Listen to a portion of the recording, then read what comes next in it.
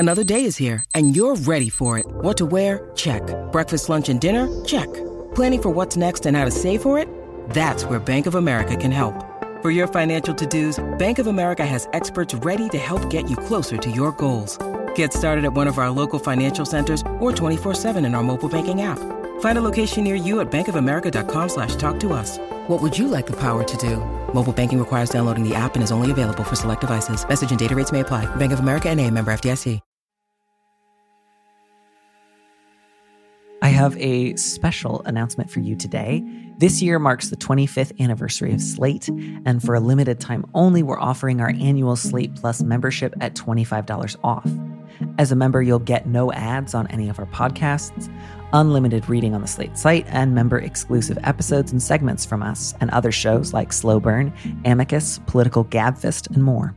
For the past quarter century, Slate podcasts have been covering all the major news events from elections to social issues to historic court decisions. Culture shows have debated if things are sexist, named the best summer songs, and explained the latest social media trends. If any of us have become a part of your listening routines, we ask that you support our work by joining Slate Plus.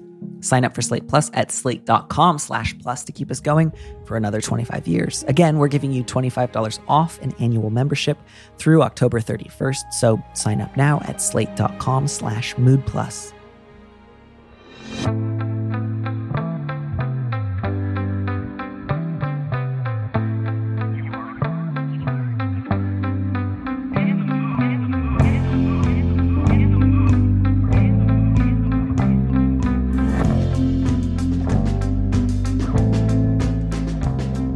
Hello and welcome back to Big Mood, Little Mood. I am your host, Daniel M. Lavery, and with me in the studio this week is Lux Alptraum, the creator and co-host of Audible's Say You're Sorry, a podcast about public apologies, the ones that have worked, the ones that have failed, and most of all, the ones that everyone can learn from.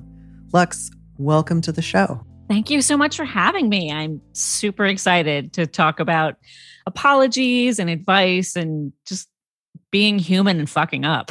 I am also looking forward to that. And I'm looking forward to hearing a little bit more later on about your own work, sort of assessing public. I like that you confine yourself to public apologies too. Just like, it's got to be one that we've all seen. Otherwise, we will never stop thinking about it. I mean, there's too many types of apologies. You got to pick a lane. There's so many. And I hope someday to read a full taxonomy of all unsuccessful apologies. And actually, yeah, I'm also just interested in thinking about apologies in terms of working and not working. I think that's a really interesting sort of framework, especially since I think it's so easy to have different ideas of what an apology should do or can do that I'm excited to hear more about the metrics of success and failure. Yes. Do you have a favorite apology just before we dive in? I think one that I really like it's hard to say what is a favorite, right? But one that I really like just because it's so unexpected that it worked was Gabriel Zamora's apology he's a beauty YouTuber, and there was this thing called Dramageddon. It is not worth getting into what Dramageddon was, but it's basically the same kind of stupid YouTube drama that one would expect, but that has really high consequences because these people are making a lot of money and they might lose their following. But Gabriel Zamora did an apology during Dramageddon, and against all odds, number one, it was really sincere. It actually seemed like he understood what he did wrong. He was genuinely sorry. He took time, and people were fans of it. He got not just the person who he had insulted, but people who didn't even know him were oh, this was a good apology. We're on board. We're going to follow you now. And this was the same YouTube drama that resulted in some of the worst apologies ever. I don't know if you've seen the Laura Lee fake crying apology, but this was, I don't think I even know who Laura Lee is. No. I mean, you are much healthier and have good boundaries and are not diving into the whole of YouTube. But Laura Lee caught up in this same drama, did an apology where she faked crying, and everybody saw through it. Everybody was like, this is really bad. It routinely makes the list of worst YouTube apologies ever. And it's fascinating to me that in that situation where a lot of people were apologizing badly in a community like YouTube, which is like famous for terrible apologies, the idea that you could find an apology that's like, oh, this actually feels sincere. This actually feels like it works. This person genuinely seems like they learned from what they did and is not going to make the mistake again. Like that's so fascinating to me. And that one's also interesting to me too, because one of the things that separated Gabriel from other YouTubers who are apologizing is he was on his own. He didn't have a PR team. And I think PR teams you think are going to help, but often hurt you in the long run and make your apology much worse. And that was a really fascinating aspect of it for me as well. It's so interesting too, just thinking about the work that a public apology has to do, which in addition to like addressing the specifics of a given situation, also has to create the appearance of sincerity.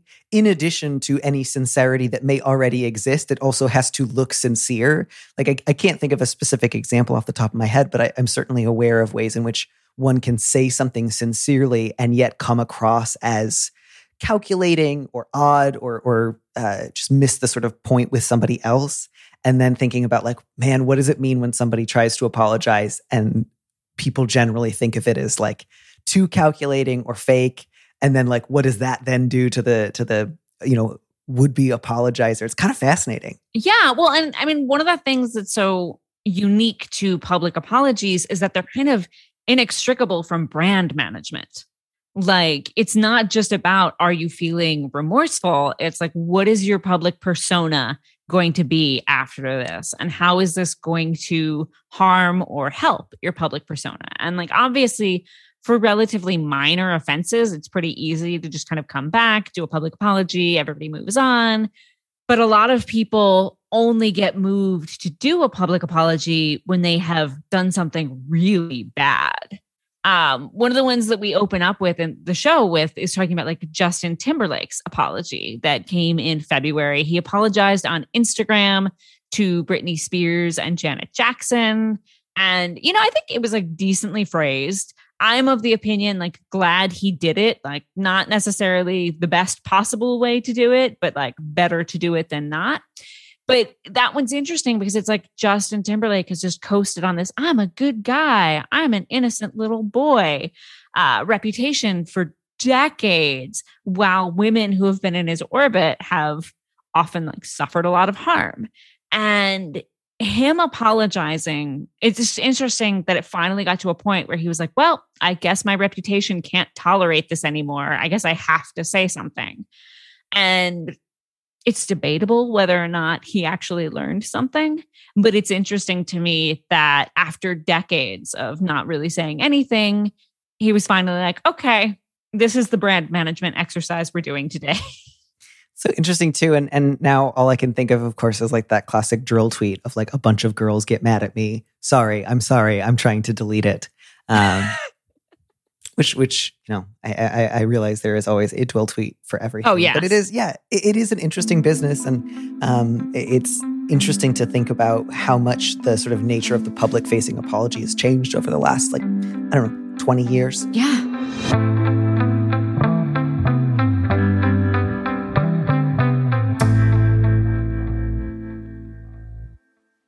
This episode is brought to you by Shopify. Forget the frustration of picking commerce platforms when you switch your business to Shopify, the global commerce platform that supercharges your selling wherever you sell. With Shopify, you'll harness the same intuitive features, trusted apps, and powerful analytics used by the world's leading brands. Sign up today for your $1 per month trial period at shopify.com/tech, all lowercase. That's shopify.com/tech. This episode is brought to you by Snapple. Welcome to the Snapple Market Auditory Experience. Close your eyes. Imagine you're walking into your neighborhood store. You make your way to the back and reach for your favorite Snapple flavor. You can't wait. You take a sip. Whoa, that's a lot of flavor. What flavor are you holding? Now open your eyes and check out Snapple.com to find ridiculously flavorful Snapple near you. Would you mind reading our very first letter? Yeah, absolutely. So this is Friendship Escape Velocity. I'm in my last year of college and since high school have always loved partying and drama. However, I've been dating my girlfriend for almost a year and she's been a really good influence on me, going out to have fun without drinking or drugs, wanting to sleep with me only when I'm sober, generally making me feel good about myself. And I'm starting to feel like I'm maturing and ready for life outside school. My girlfriend's a year older, but never went to college and is already established in construction management. So she's got her life together, but never looks down on me. My actual problem is my friends from my program. We've all only had really toxic short-term sexual relationships in the past, with fighting, cheating, and every other kind of drama. And now that I have a good loving one, it feels like the other queer girls are after my girlfriend. They see her to be cute and attentive to me and do anything to get her to pay attention to them instead. A girl fell down 3 times in one night so that my girlfriend would catch her before she hurt herself after she caught me when I stumbled. One started undoing her pants, telling my girlfriend to look at her piercing when we were talking about new piercings I wanted, asking her what she'd do if she met them first, etc. My girlfriend knows what they're doing, but is too gallant to let drunk girls hurt themselves. And I tell them to back off, but they pretend they're not doing anything and I'm jealous. I am, but it's a me problem. My girlfriend always makes me feel loved. One friend was telling a messy story about me and said something like, "That's how you know she's not wife material." And my girlfriend looked angry for the first time, but just calmly disagreed and changed the subject. We left later and she asked if I wanted to start prioritizing other friends who made me feel good about myself. We're not partying with them anymore, but I have to work with them for our collaborative projects for the rest of the school year. Manipulating people in relationships and fighting over attention is something they do on the regular, and I want to be better for my girlfriend. How do I get them to stop without sinking to their level and feeding into the drama by blowing up at them? Whew. I felt such warmth from a distance for this letter writer. Mostly, I think, because I was just so charmed by, like, look, I have always loved partying and drama. Can't get enough of it. And I just, obviously there's ways in which that can be not great, but I sort of just loved the, like, unabashed avowal of, like, you know what I love? Fights. I appreciate it. I love the girlfriend. She seems really cool. I also just like that she's approaching it by being like, "Hey, do you want friends who treat you better? Maybe that's a good choice for you." Like, that's such a mature way to respond to somebody's friends trying to sabotage your relationship. Yeah. Yeah. I mean, I always want to, like, draw some sort of distinction between, like, are they trying to actively sabotage your relationship? Or are they just, like, doing what they've always done, which didn't used to bother you and now it does? Not to say that they're not clearly enjoying the drama themselves. I just don't want to assign too much, like, how could this be happening? Like, it's like, well, this is what you guys have always done with each other. Yeah. It's only newly a problem. It's fine to, start objecting to something that didn't used to bother you. It's just, it's less like they all got together and they were like, this letter writer's got a girlfriend, let's ruin it. So much as, like, you guys have just always been on this carousel and all of a sudden you're like, well, this carousel is full of horses. This is terrible. How did this happen? Oh yeah, no, it's definitely like you put on glasses and you're like, wait, there is messy queer drama all around me. Yeah. Yeah. And it's absolutely, fine, letter writer, that you have sort of generally realized this is no longer serving me in the way that it used to. And I would like to, look for other friends elsewhere. I would just also encourage you, I think, letter writer, not to necessarily think of it in terms of, I used to love drama and then I, became a better person simply by virtue of meeting my girlfriend. And now I need to transcend these bad people, which is not to say that they're not doing frustrating stuff. They sound like they are, but it's, there will perhaps continue to be a small part of you, a little drama loving imp that continues to love drama. So this is not just about getting other people to stop acting badly so that you can continue on the primrose path, or the path of purity, so much as trying to figure out, what was I getting out of that? How can I, fulfill some of those needs for entertainment or intensity in other better ways? And how do I make sure that I act in a way that I think is sensible, regardless of what other people around me do? Yeah, for me, just the final question, I just feel like, okay, you've decided this dynamic is no longer serving you. And like, what do you do? And I'm like, you don't have to. I guess I got stuck on this, like, how do I get them to stop? And it's like, you don't. You let them be them. You don't engage with their behavior. You have to be in a relationship that's no longer serving you for the rest of the school year. So just figure out a way to be polite, but potentially distant. Like, don't engage. Like, I don't think, it's definitely not a like, you must now fix your friends. You have seen the light. You must bring them to Jesus. It's like, no, you have found something that feels like it's working better for you. They are in a different place. You just have to figure out how to have a cordial relationship while not in it's like if you get sober, that doesn't mean all your friends have to stop drinking. It means you have to figure out a way to be sober and hang out with people or have a relationship with people who drink in a way that's healthy for everybody. Yeah. Yeah. And so, you've already stopped going to parties. It sounds like you're sort of interested in prioritizing other friendships or seeking out other friendships. That's great. Beyond that, how do I get them to stop? As you say, you don't.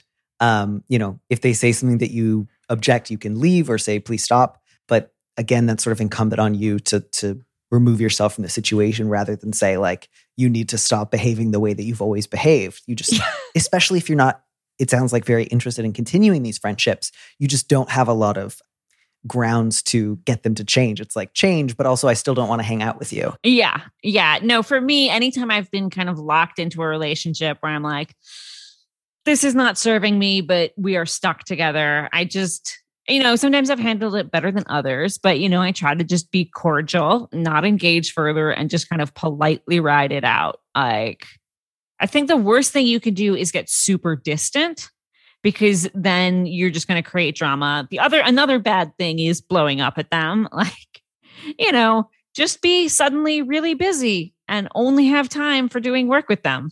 Yeah, I would imagine, if there's a part of the letter writer who does still feel the pull of drama, there might be ways in which just sort of like focusing on your projects and remaining friendly but distant otherwise would feel, unsatisfying, like it doesn't really suit the situation. And there's a part of them that's maybe going to be looking for, as soon as the next person does something kind of out of line, I'm going to get to have my like, and this is what's wrong with you moment where I get to list everything that they've done wrong in the last year that I've put up with and just get to have a big spectacular blowout. And I'll feel really good and really self-righteous. And yeah, I would encourage you not to do that, letter writer. Yeah. I don't think that would serve you very well. I doubt that it would result in them being really chastened and saying like, wow, you're really right. I gotta rethink my stuff. I think it's just a question of like, hey, great to see you. Gotta run. Like, do that a lot. Well, yeah. And I think it's also, I'm glad you're bringing up like the attraction to drama, because I think a lot of times when we identify unhealthy behaviors, it's really tempting to just go cold turkey and be like, well, I am a new person. I'm like not doing any of this anymore. And that's often not actually sustainable or healthy. And if you don't like address like what was appealing to you, what is still exciting, you're just going to channel that energy in a completely unhealthy other direction. Like, oh, I'm not doing drama, but now I'm lecturing people. And that's not a good strategy. I think there are also ways to, like, obviously every anecdote that the letter writer has shared here sounds, at best wildly inappropriate. But sometimes I think, especially, if you're in college or like you've only had a few years of sort of like running all your own socialization outside of the family home, it can be easy to list any and all forms of conflict from the most like ordinary and anodyne and necessary to wildly unnecessary and inappropriate as like, it's all drama, it's all bad.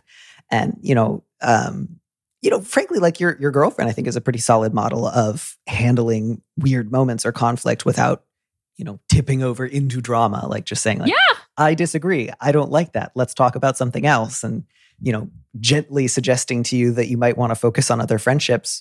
Those are great examples. Yeah, she's a gem. I totally be like, big fan of your girlfriend. Definitely think she is setting a good tone. Yeah. If I just want to throw this out there too. If you two do break up, I noticed letter writer, you say, I want to be better for my girlfriend. And I'm torn there because half of me is like, okay, but if you broke up, it would be really fun to see you do a full like Richards himself again moment and just be like, back in the drama, babies. I'm going to steal all my friends' girlfriends. But your life is not a television show that I am watching. You are a real person, presumably. I don't know. You could be making this up. In which case, it will hopefully also be good to think about, not just how do I learn from my good girlfriend's example, but also like what will I value in new friendships? What is important to me? What's the balance of, reasonable behavior and a little bit of wackiness that feels good to me? So that it's not just about making your girlfriend happy, such that if things don't work out forever between the two of you, you won't feel like, well, that was for nothing. That was just to keep her happy. Yeah. If you want to be, if the drama is that strong a pull, like maybe it's not the right relationship for you. But no, I think it is good. You should be getting rid of the drama for yourself if you feel it's not serving you more than for the girlfriend. I do think it's understandable that relationships inspired people to be better, but I also agree that if that's your central motivation, it can get unhealthy. Yeah. Yeah. And, beyond that, I can also understand your frustration at your friends sort of pointedly saying things that make you look bad or like pointedly trying to get your girlfriend's sort of romantic attention. And I would hope, letter writer, when you say sometimes you feel jealous, like if you can remind yourself of like, those don't seem effective. Your girlfriend does not seem like, wow, when that girl fell down repeatedly and then tried to take her pants off. I realize I'm conflating two of the girls, but you know what I mean? Like, oh, that was hard to resist. Like you can also hopefully, I think, remind yourself like, it's frustrating because my friend is treating me in a like dismissive and sort of instrumentalizing way, but it's also not actually harming me so much as it's making them look foolish because my girlfriend is not like, wow, that's hot. My girlfriend is like, God, that's embarrassing for you. Can we go? Yeah. And I think what it was gesturing towards too is like that fraught feeling of, I know my friend well enough to know that they are acting with plausible deniability and that they are, to a varying degree of consciousness, trying to do something they know is a little shitty or underhanded. And what I want to do is just say, I know what you're doing. And the frustrating thing is then they can just say, no, I'm not. You're paranoid.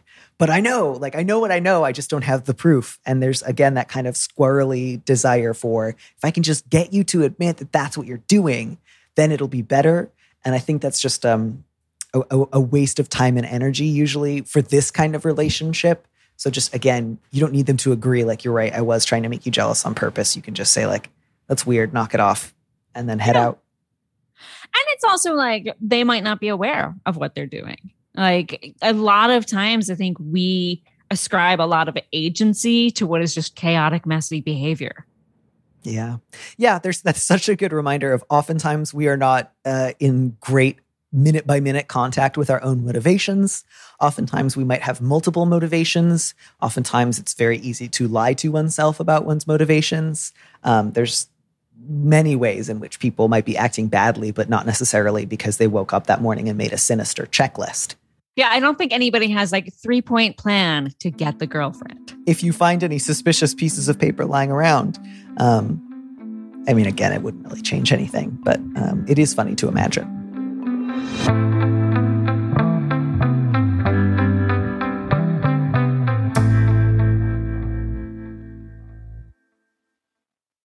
When you need mealtime inspiration, it's worth shopping Kroger, where you'll find over 30,000 mouth-watering choices that excite your inner foodie. And no matter what tasty choice you make, you'll enjoy our everyday low prices, plus extra ways to save, like digital coupons worth over $600 each week. You can also save up to $1 off per gallon at the pump with fuel points. More savings and more inspiring flavors make shopping Kroger worth it every time. Kroger, fresh for everyone. Fuel restrictions apply. Look, Bumble knows you're exhausted by dating. All the, must not take yourself too seriously, and 6'1" since that matters, and what do I even say other than, hey? Well, that's why they're introducing an all-new Bumble, with exciting features to make compatibility easier, starting the chat better, and dating safer. They've changed, so you don't have to. Download the new Bumble now. All right, we're going to move on to our next letter. I will read this. This is, very much, I think, in line with your recent work. So I'm glad I got to say this one for you. The subject is lingering guilt. I'm struggling with guilt about something unkind I did a few years ago. I went on several dates with someone who was very invested in a celebrity, so much so that she even had a dedicated Twitter account exclusively for posting photos, news, and memes about this person. I thought it was corny at best and a little disturbing at worst. Although I liked her a lot, I just couldn't get my head around this behavior. One day on my private Tumblr account, I shared a screenshot of some of her tweets, intending for my friends to weigh in on how strange they thought this behavior was. My post had a mocking tone to it. Well, you guessed it. She found out what I did, was justifiably hurt, told me as much, and then stopped talking to me. I regret it immensely, both the immature and unkind act itself and the pain I caused her. I sent an apology at the time, but I know that she blocked me on several platforms, so I'm unsure if she ever saw it. I've accepted that I'll never have another conversation with her, but how can I cope internally with the harm I caused? Yes, this is, not that I have mocked people on Tumblr, but like, I definitely know the feeling of like, I feel so much guilt over a thing that I did. Like, I know the relationship is irreparable, or sometimes the relationship is fixed, but you still feel the guilt. And what do you do to move on? So there's a couple parts. Like, one, it's interesting to me that this letter writer, that you're linking the apology and your guilt, because one of the things that I think is really important about apologies is they're not for the person apologizing. They're for the victim of the harm. Like, I think apologies are really important to put a harm on the record, to say like, this was a bad thing. Like, especially with public apologies, they're kind of a way that we as a society say like, these are bad things. If you do this, you should acknowledge that this was not a good thing to do and people shouldn't follow your example. And so, you write an apology. The apology is not really about alleviating your guilt. The apology is kind of a gift to the person that you've harmed, where you say you were right to be angry. I think the best apologies say you were right to be angry and you don't have to forgive me. It's up to you. I just want you to know you were right. I was wrong, and I wish you the best. And I really hope that you can feel healed. I mean, this is a relatively minor offense, so I don't think we need to get overwrought about it. But, she clearly decided that this was something where you are not a person she wants in your life. And so whether or not she got the apology kind of doesn't matter. If she got it, she doesn't want to talk to you. If she didn't get it, she doesn't want to talk to you. And I think, so then this question is like, if she had gotten it and responded, would that have absolved your guilt? Because I don't think it necessarily should have. Like, I think when we talk about like guilt over past actions, what we really have to ask ourselves is like, number one, like, why did we do this thing? Do we understand why it was wrong? And are we in a place where we're not going to do it again? And sometimes you can have the answers to all of that and still feel just like, oh, I was such a piece of shit in the past. And like, I hate that I can't undo that. But I think like the best way to deal with your guilt is say, look, yeah, I was a piece of shit in the past and I'm not anymore. And I'm not going to do that. And so I wonder, like, are you in a place where you comfortably feel like, okay, I learned my lesson. I am not a person who's going to do that anymore. And yeah, I mean, and do you understand like the full extent of like, why was this wrong? Or do you understand also why you did it? I think that's a big important thing to deal with, because if you don't understand why you did it and you don't understand like why you would do something kind of knee-jerk mean, then that's a hard one to like get over your guilt, because you kind of have to tap into like, okay, this is what I was going through. This is why I thought it was okay to do this. And I don't think that anymore. And I'm a different person. I can't change the past, but I can be confident that like, I won't do that again. Yeah, I think that's so interesting too, because as we were talking about a little bit in our first letter, there's I want to caution this letter writer against the sort of like fantasy that you will necessarily be able to come up with one single final perfect explanation for why you did something. But it is a useful opportunity for some investigation. You can certainly, I think, do some introspective work around like, what are some possible things that I got out of that? why did I choose that route rather than a different route that didn't involve even like a, quote unquote private social media account, which is like, how private can a social media account be? I don't really know. I think there are ways in which it is obviously less private than, for example, a text conversation or a phone conversation or a conversation that takes place through two human beings talking in the same physical space. So, not that you have to solve the question of like, why did I do something like this? But to certainly think about like, when did you learn about this Twitter account of hers? Was this something that she told you about?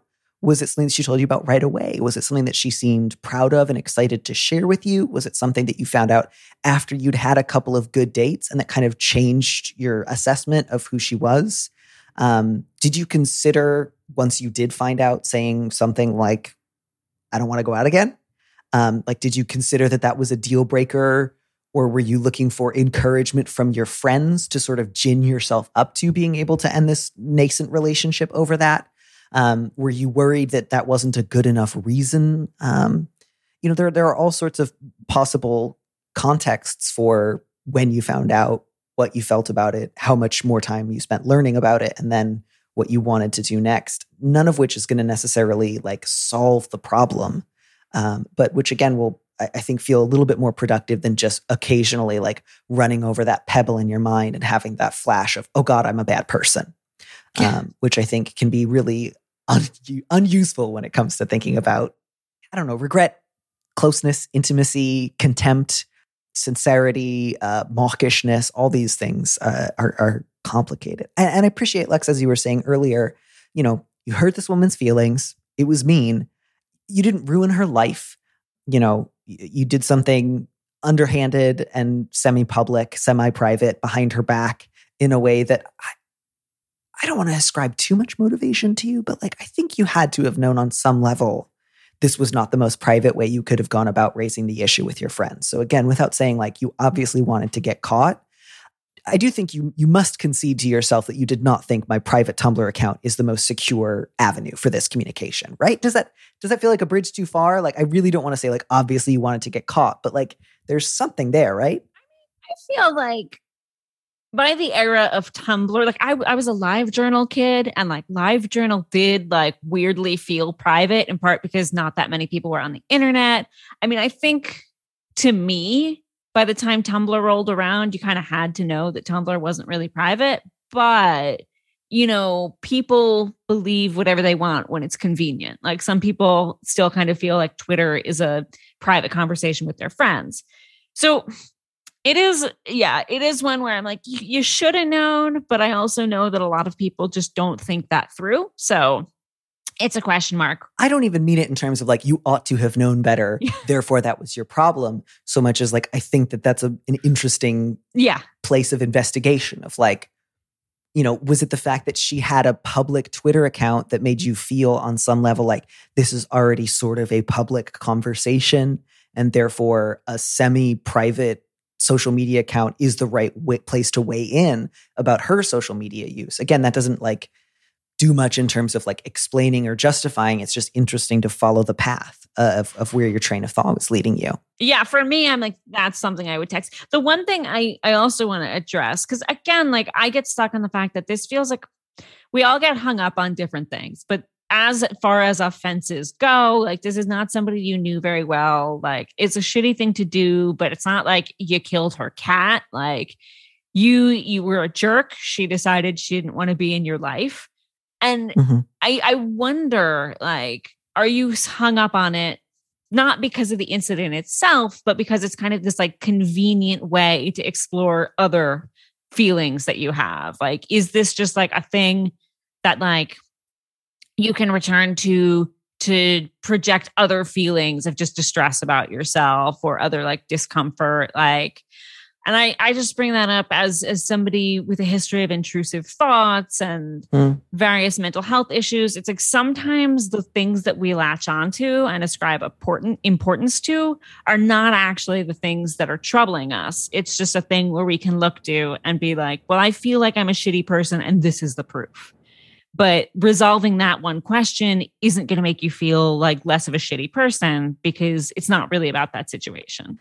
Yeah, I think there's just also a question too. Again, like I don't know what this Twitter account was like. I don't know what the nature of the posts or what the tone of the posts were. And that's not to say like if it was a certain type of account, then what you did was good. And if it was another kind, it was bad. Again, so much as just like, I don't know what you found disturbing about it. If it was simply the like fixation on a single famous person, or if it was like she was posting like, geotagged updates of where the celebrity was traveling on a given day and being like, I'm making a wig out of your cast off hair from your garbage. Like again, I feel like the letter writer would have included that information if it was present.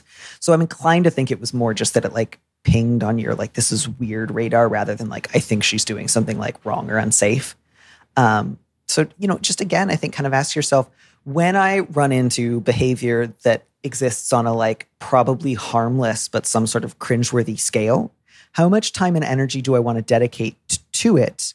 And what do I feel like I can own saying about it? Like there's also, I think, an important question here of when do you want to own your own meanness? When do you want to say, I said something mean, I did something mean, I stand by it. I'm not going to pretend that it was nice or justified, but I do stand by it. And again, that may not be this particular moment, but I think sometimes there can be this real tension between a desire to, criticize something or to mock something, but then if it kind of gets outside of the sort of closed vacuum that you wanted it to be in, there can be that sudden moment of panic of like, but actually I need everyone to like me and I need to be nice all of the time. And so there can be a tension between a desire for, as in our earlier letter, some drama that's then often like immediately followed by, but I need everyone to be cool with me.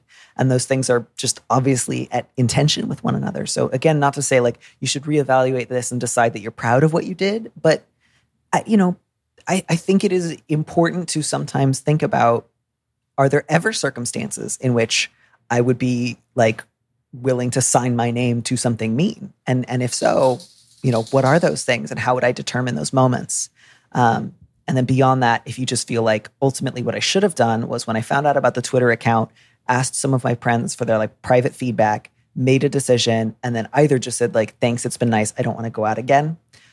Or said like, I find this Twitter thing really weird, I don't want to go out with you again because of that, which could be really its own separate letter of whether or not that would even have been a necessary conversation. Yeah. But yeah, I think this is all a really roundabout way of saying, I think you will maybe get a little farther by saying like, I said something mean about this woman indirectly because for whatever reason, I didn't feel prepared to say something to her that was direct. And what do I want to do in the future instead? Yeah. Beyond that, I think I would even encourage the letter writer to sort of move away from language like I was this type of person before and I'm this type of person now, just because I think many types of people, if not all types of people, are still capable of meanness in any given moment.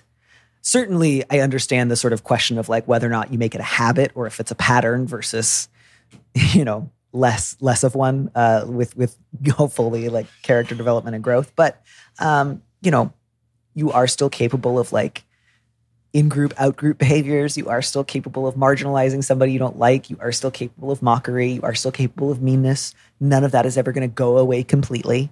So it's really just a question of figuring out, how do I want to deal with those impulses within myself when they come up? Yeah, I also, I don't like being the person who's like, social media is making us mean.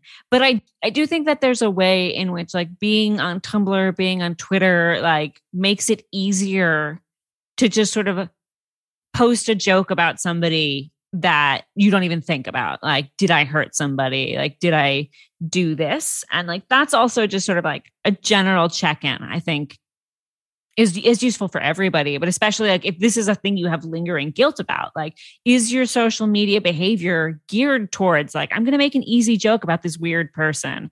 I'm going to say a thing that is maybe a little mean because I feel uncomfortable with something. Like if that's something that you have a habit of doing and are still doing, like it's possible that the guilt is related to the fact that it's a continuing thing and that was like the one time when you really, really saw how it hurt someone. But I just generally, I have for myself, I try to have a no dunks policy on Twitter where I'm not dunking on it because it's so easy to tweet someone and be like, you're a dum-dum. I used to do that a lot more. And I really had to revisit, like, is this putting value in the world? Or is this just like a cheap way to vent frustration and potentially at somebody else's cost? And I'm not saying I'm perfect, but I do really try now, if I'm quote tweeting, to think like, am I adding value? Like, am I just being mean to someone, or am I being constructive? And I think that's made me just feel better about myself. Yeah, I think, again, it comes down to kind of that question of like, how much meanness am I willing to sign my name to? And you may come to different times in your life where you feel like I need to ratchet it way down. You may come to points in your life where you feel like I'm in danger of tipping into smarm, and I need to like maybe reassess what I categorize as mean versus what I categorize as critical. That's another possible pitfall. But, you know, I think to that end, in terms of like what the letter writer I think is seeking is like proportionality. How can I cope internally with the harm I caused? I would say, you know, when you're using language like that, specificity is going to be your friend. If it helps in those moments where you're just feeling like all systems alert, a red light is blaring, I'm bad, I'm the jerk from She's All That, I just like pantsed somebody, I just did Carrie, you know, like I just put pig's blood on a girl with a murderous mother, and I've just pushed her over the edge. You know, the harm you caused is you said something bitchy about a girl you'd been out on a few dates with. It hurt her feelings and she didn't go out with you again. That's what happened. So the harm you caused is that you hurt her feelings. And then what she did with that was not talk to you again.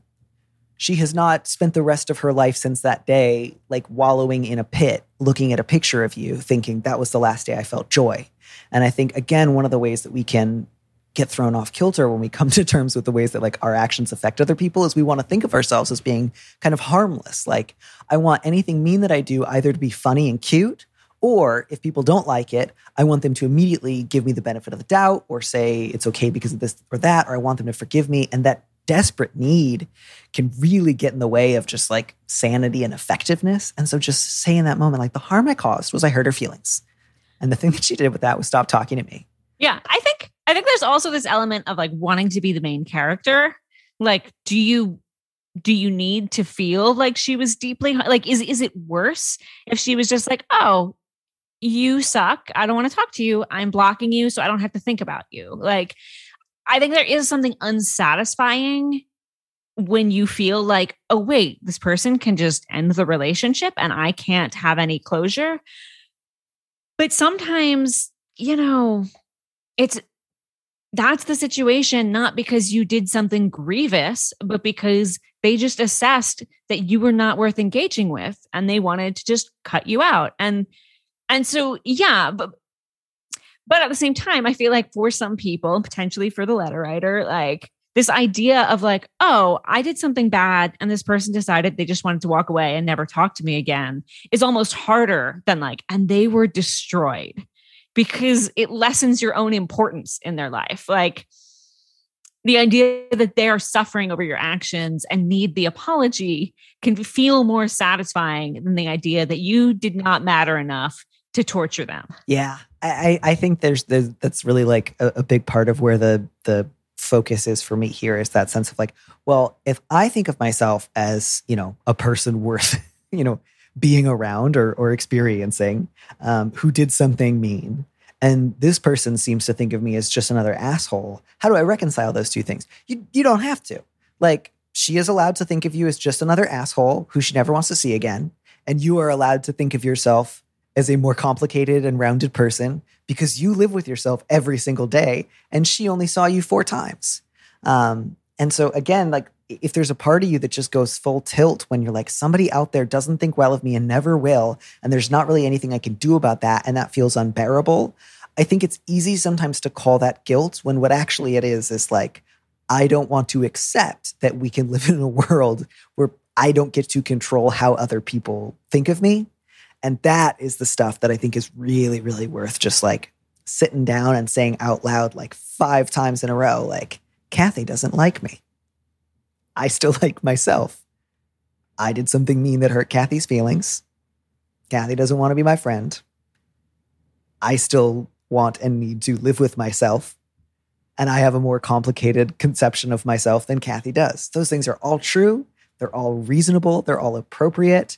And again, I think that's where something about like owning your own meanness sometimes comes in handy. Not because I think it's a good thing to just always say like, whenever I was a bitch, it was great and for good reasons and fine. So much as just like, sometimes I'm mean.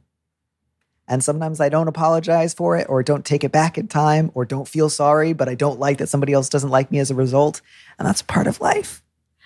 Yeah, I will say, I think this is going to be my final thought on this. I sent an apology letter, I think a year ago-ish. I forget when it was, but it was basically years ago. I had worked with someone. I was in a bad situation. I acted in ways that they felt harmed by. At the time, they were really angry at me. I was also like significant. I was a few years older than them and like in a different life space. And when it was happening, I was like, they have a right to be mad at me. I understand that I'm in a really bad place and that's why everything's unfolding. But I also like don't think that they're bad for being mad at me. And like this relationship is over and I get it.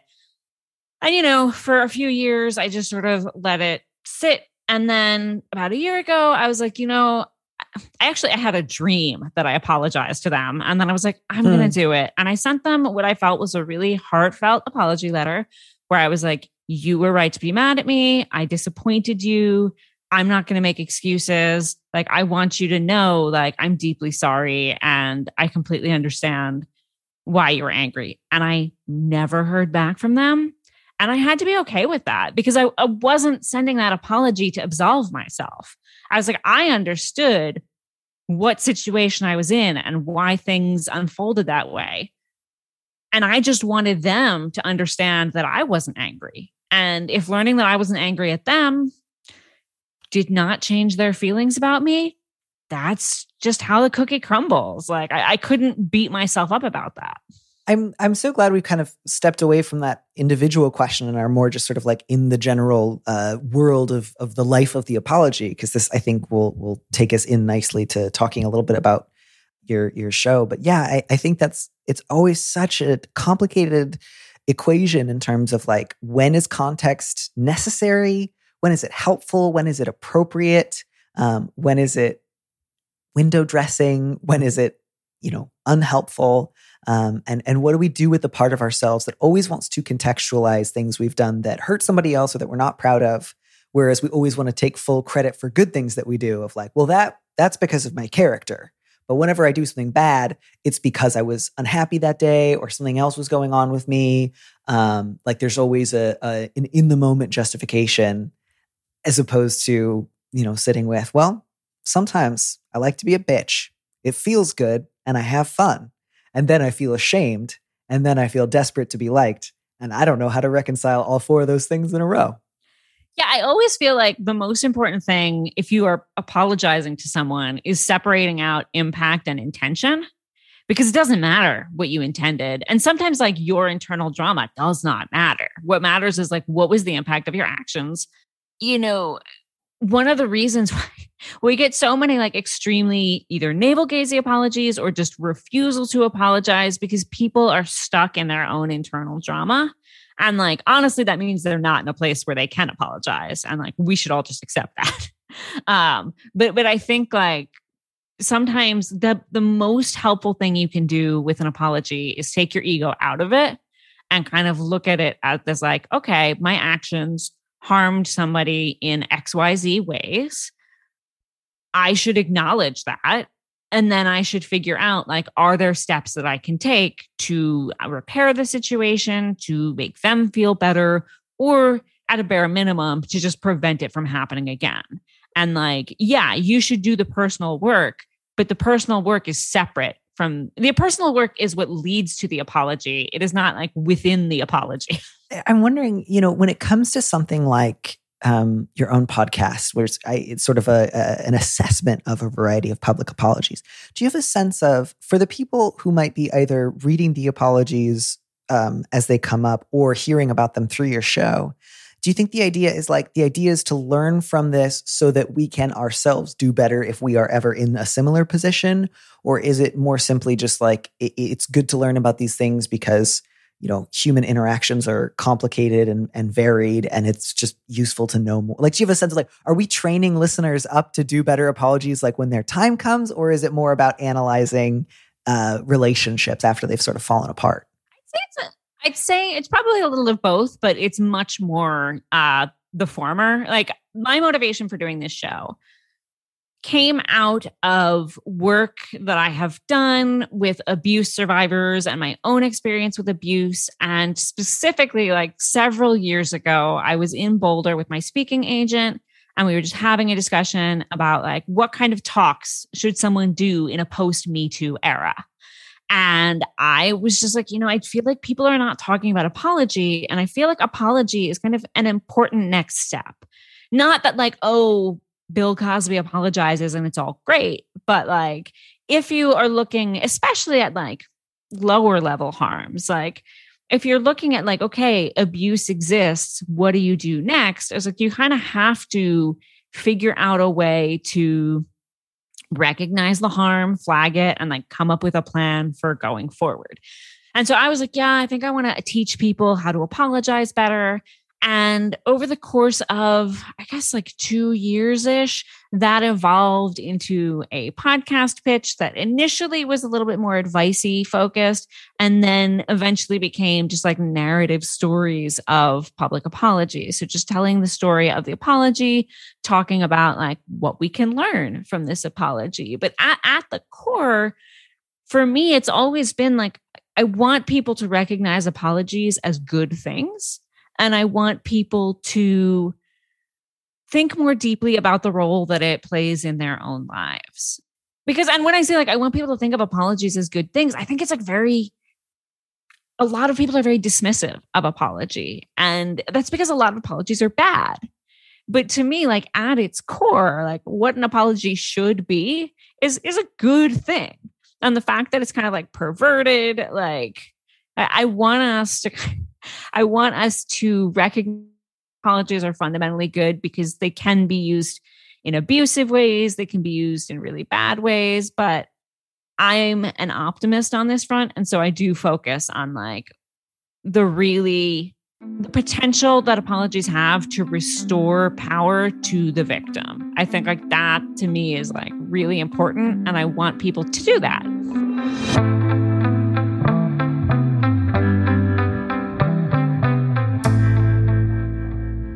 Lux. Yes. We're done with the show. Hooray! Thank you so much. I'm so glad that we got a chance to talk. No, I loved it. I'm very excited to hear this. And thank you so much for having me. Absolutely. Thank you so much for coming on the show. I'll talk to you again soon.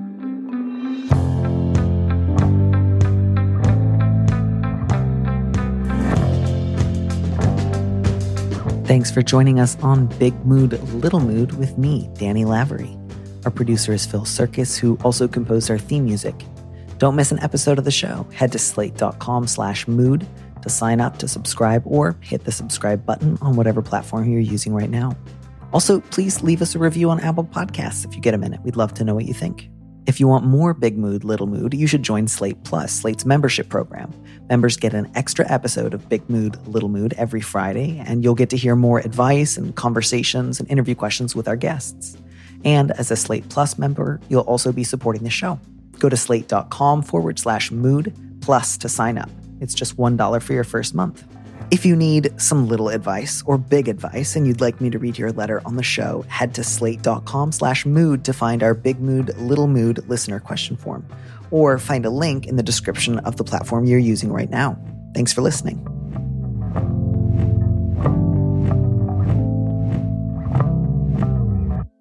And here's a preview of our Slate Plus episode coming this Friday. I think easiest question for me about like, should I stop working for him? Like, I don't think you're under any ethical obligation to sever ties with like the person who is paying you to do a job. Like, that's not an endorsement of them or their ethics. Like, you are just taking money to do a job. I think if everyone were morally responsible for the person who paid them's behavior, that would be bad. Which again is not to say that like if you're in a position where you are able to leave a job that like brings up serious ethical qualms for another one, that can absolutely be worth doing. I just mean like, please don't worry that you have to, endorse him by occasionally, I don't know, mocking up reports or whatever he asks you to do. To listen to the rest of that conversation, join Slate Plus now at slate.com/mood. Anatomy of an ad. Subconsciously trigger emotions through music. Perfect. Define an opportunity. Imagine talking to millions of people across the U.S. like I am now. Identify a problem. Creating an audio ad is time-consuming. Offer a solution. Utilize cutting-edge AI. Imagine creating all that in under 30 seconds. Well, we did to create this ad. To learn more about AI in the audio industry, download the white paper from audiostack.ai.